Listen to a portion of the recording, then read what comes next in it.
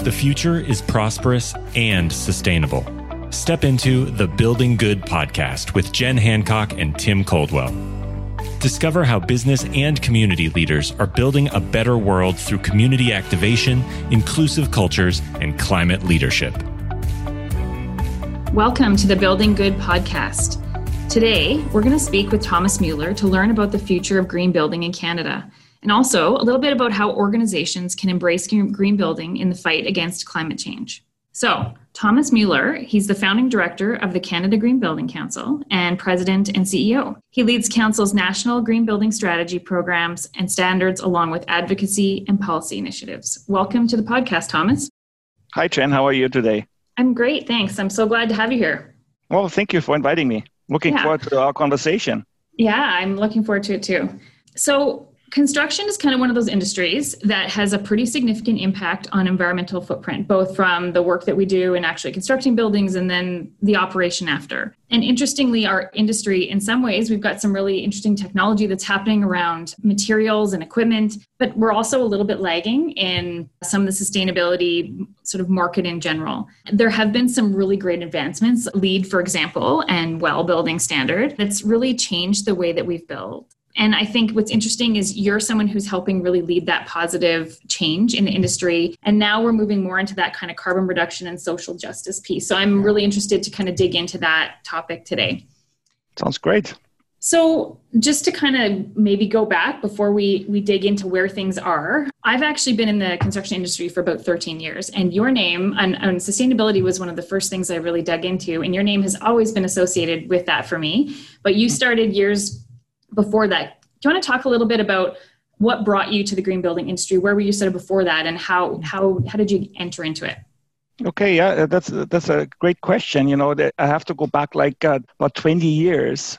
As you know, I live in Vancouver, and at the time, I actually worked at the Greater Vancouver Regional District, which is now called Metro Vancouver, and it's basically providing services to about 23 municipalities in what's called the Lower Mainland. And, you know, they're responsible for all these things like 1.4 billion square feet of LEED projects in Canada alone, on second largest after the US. That is amazing. It's such a great story.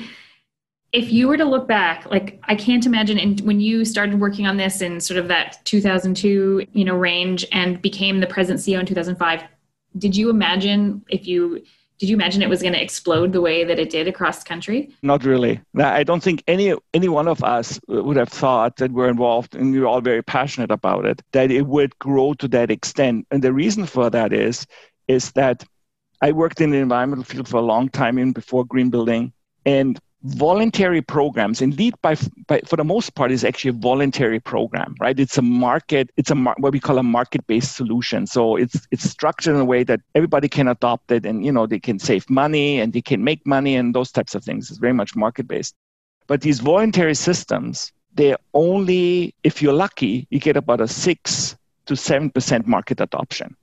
Then it kind of peters out because these are the passionate people and with LEED, when we did our study 2.5 years ago, and we're just redoing that kind of market impact study, we currently work on redoing that and updating that. In some sectors, we reached like 22, 23% penetration rates. In the institutional side and in the commercial real estate side, so the private sector side, we reached like over 20% penetration rates in that year. And that's quite significant. So we would never thought that would happen. And actually, the first CEO of CGBC, Alex Zimmerman, he contacted me about a year ago. And he said, when we started off, I drew this curve, how many, what the adoption would be by 2020. And he said, it's like 10 times of that. So none of us would have anticipated that level of market uptake and success. Amazing. Yeah, I mean, in BC, especially on the sort of sustainability movement, has always been leading edge. It's no surprise that this actually sort of started with a small group of individuals and, municipality and companies who are interested in that move forward. So one of the things that I've seen, so I actually joined when you mentioned there was a sort of an explosion around 2007 and 2008. That's when I sort of became much more involved on sort of the LEED side of life. And one of the things I noticed about CGBC and LEED adoption that was helpful certainly was the fact that governments and municipalities, so provincial and federal, also had mandated it for many of their buildings. And I think it really normalized the use of the checklist and the standard across the country and also made it a bit more accessible on the private side. But what kind of work did you do, and what's your thoughts on that adoption on the government side of life and the leadership there? And what maybe work did you do to help move that along across the country? It's a really good question, because I think, as I remember it, when we started up LEED Canada, there were two entities, one or three. It was actually the federal government, what used to be called Public Works, and now it's called Public Service and Procurement Canada. The real estate branch, it was the previous Liberal government. In 2005, they actually adopted LEED Gold for all their new construction projects over a certain size. So actually, the federal government was a very early adopter. On the municipal side was actually the City of Calgary was the first one who introduced the LEED Silver policy. I forget at the time, I don't know who the mayor was at the time, but clearly Calgary adopted before the City of Vancouver. And the City of Vancouver then was number 3, because they had the 2010 Olympics coming up, the Winter Olympics coming up. So they felt, and the mayor was Larry Campbell at the time, and he was very passionate about this and very interested in this. And he said, we need to have a LEED Gold policy at the City of Vancouver, because these are the Olympics. We're not going for silver, we're going for gold. So the governments played a very important role in kind of leading that change. Yeah, absolutely. But those two, like new construction and design and building retrofit, because we need to get a 30% reduction in carbon emissions from the building sector, right? So the zero carbon was really an important step for us to say that buildings can and must be designed to zero carbon performance operationally. Since then, we also expanded it to materials as well, that we need to reduce the carbon or the embodied carbon in building materials. But that was really the challenge, and say, at the time, we knew that the industry had learned enough by using LEED at scale. There was enough skill and knowledge and products and technology available that we could actually do zero carbon buildings. So they generate zero carbon over 1 year of operation. It was very important to put that out, and also to change the conversation from energy efficiency to carbon. And the reason is you could have a very energy efficient building that still produces a lot of carbon, depending on where that building is and what energy sources you use. And if we want to be in a low carbon economy, we need to use carbon language, not necessarily just energy efficiency language. Obviously, it's an interplay between the two, because energy efficiency is a precursor to having a low carbon or zero carbon building. And you still pay your bills, mainly your bills, based on energy costs. But you will, over time, also pay based on carbon costs. Like we do in BC now for 10 plus years. When I get my Fortis BC bill, they say this month you paid so and so much carbon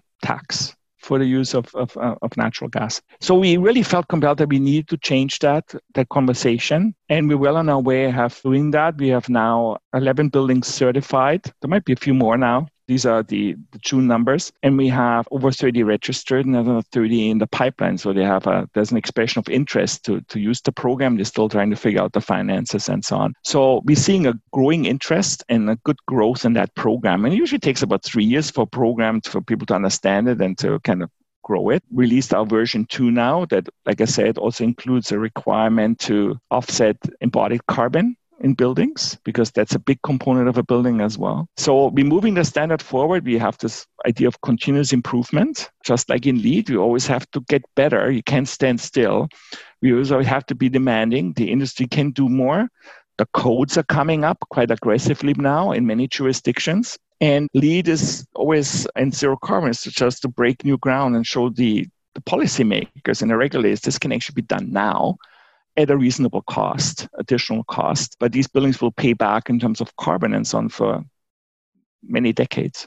Yeah. So do you see going forward, if LEED was any sort of indicator, there'll be more uptake, as you said, in the next couple of years. And would you envision lots of owners using both sort of a combination of LEED and zero carbon standard going forward? Is that kind of, would you see that being partnered up with something else, or like well building standard? Is that kind of how you see the trend going down the line?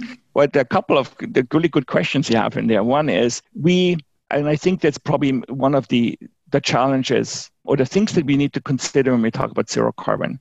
We have to make sure that the buildings that we design or renovate are still very holistic, right? We cannot just say, everybody says climate change and carbon, we need carbon reduction. And absolutely right, it's a huge challenge to achieve the reductions that we have set for Canada. But we also have to keep in mind that, first of all, we build buildings for people, either to live in there or learn in there and so on. So we have to keep that in mind. And we cannot say that we shouldn't pay attention to the rest of the environmental challenges that we have. If it's waste, zero waste is a big deal now. Circular economy is becoming a big deal now. Water, resilience in buildings. And those are the things that LEED brings to the table, right? So we very much like buildings. We have buildings that use both.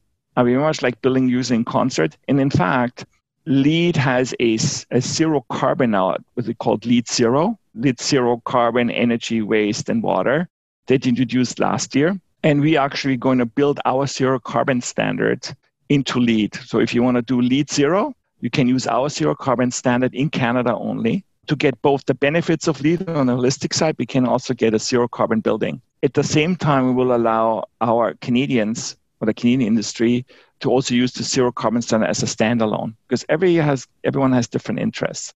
So we're driving it forward, but I think I think it's hugely important that we keep buildings addressing all the environmental challenges, not just one, and that we also need to keep the buildings healthy, not just because of COVID-19, but we need to keep them healthy for the occupants. And so we shouldn't let zero carbon in terms of like super insulated envelopes and those types of things, they can be counterproductive in terms of, ventilation, fresh air, daylight, and those types of things. So it needs to be a well-balanced approach in order for us to be successful. Yeah, I agree. I mean, that's the one thing it's been sort of brought up, but that LEED, and well, of course, but they do really well is that they do look at that occupant health component. So there's that indoor air quality piece of what it's like to be in a building. So if you can build a box that's super energy efficient, but it doesn't mean it's going to be great for the people like living, working in that space. Exactly. That is, right? And particularly now, if you follow now there's a big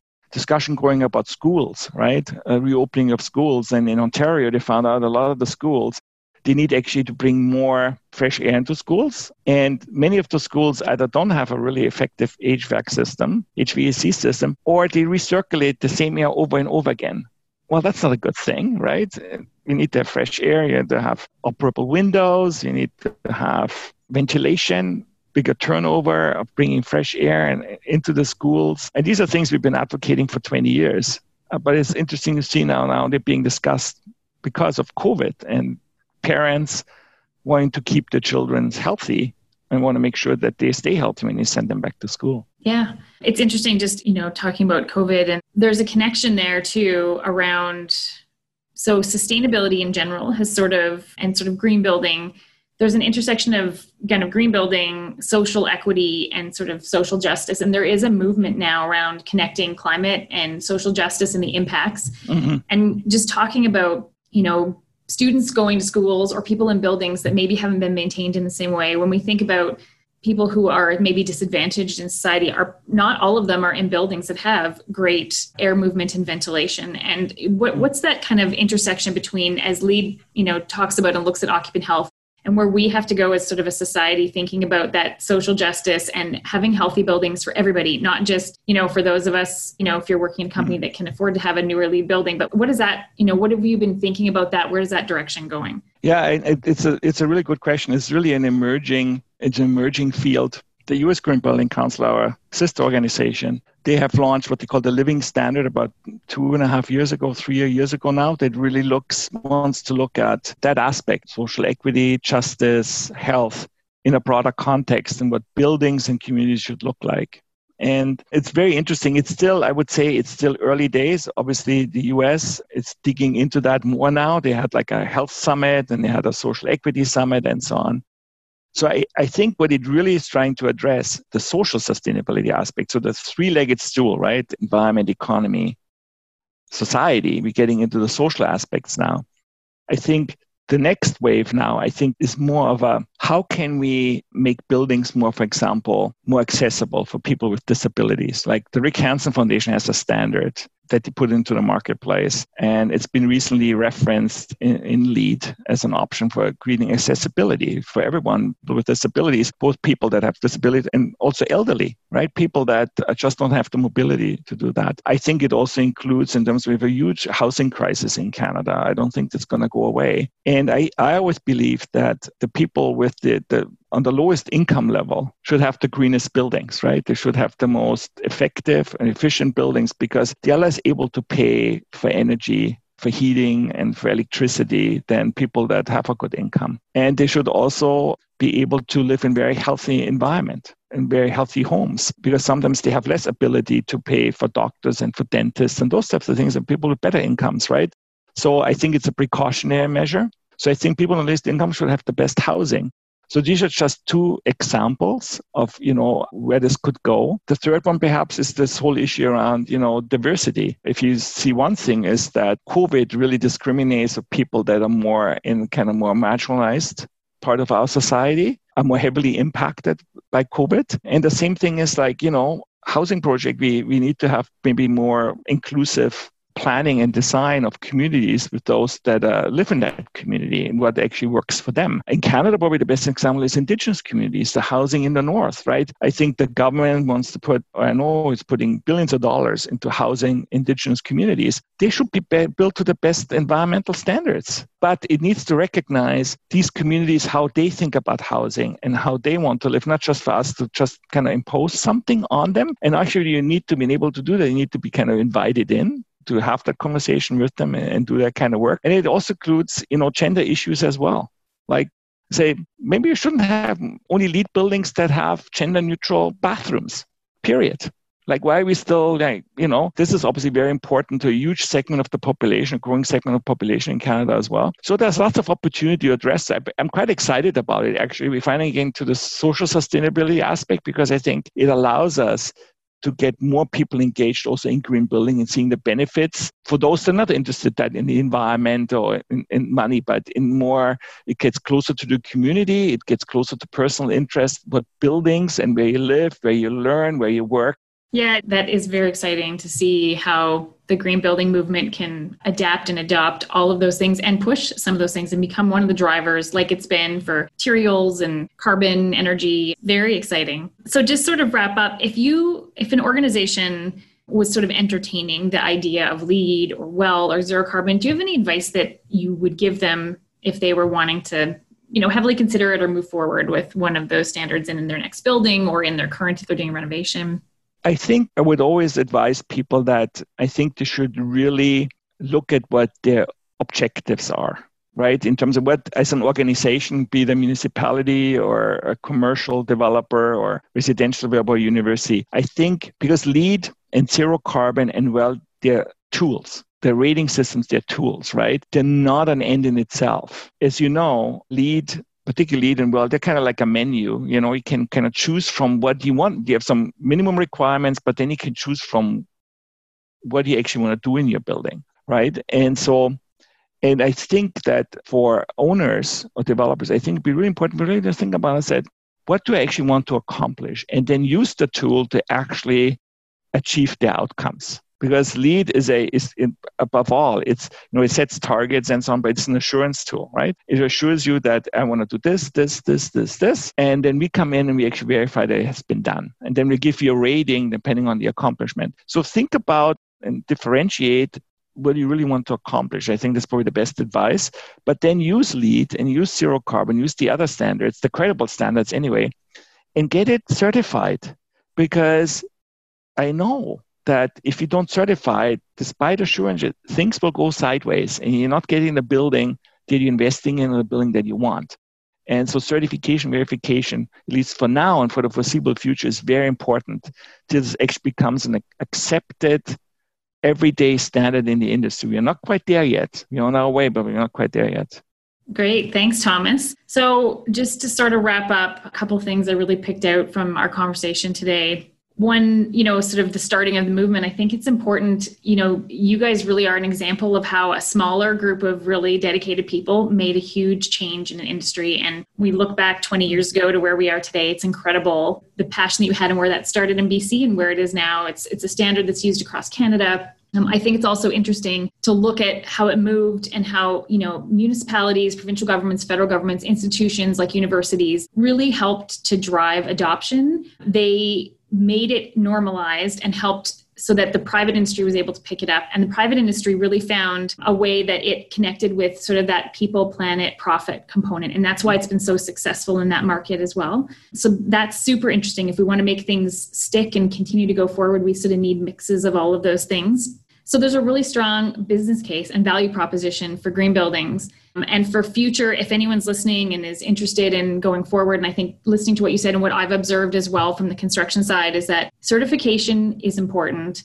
Using one of the standards, it provides you that checklist. You don't have to point chase. You can find the things that fit best for your building. As you said, know what you want, know what your objective is and your outcome, and use the standard to help you get there. And the actual is sort of the manage what you measure piece. So if you're not measuring and having someone verify the work you've done, you very likely may not get all the outcomes that you want because it's going to be easy to lose track of those. But if you're managing them, if you have to actually have someone verify, it's that extra check that the work's being done. So really want to encourage anyone who's listening, if you're thinking about using one of the standards, there's lots of option now. They continue to help you get better in your business. And again, great for the people in your company, offices, great for the environment, and just from a marketing standpoint, just a good business decision. So Thomas, absolutely. Thank you so very much for joining me today. It was a great conversation, something I'm really passionate about. Hopefully we'll see a few more people register for certifications. Looking forward to Zero Carbon LEED well. So thanks very much. Thank you, Jen. I really enjoyed our conversation. Thank you for inviting me to the podcast. I appreciate that. Thank you. Thanks for tuning in to this episode of Building Good with Jen Hancock and Tim Coldwell. Learn more at www.buildinggood.ca and join us as we catch up with another inspirational leader who is building a better world on next week's episode.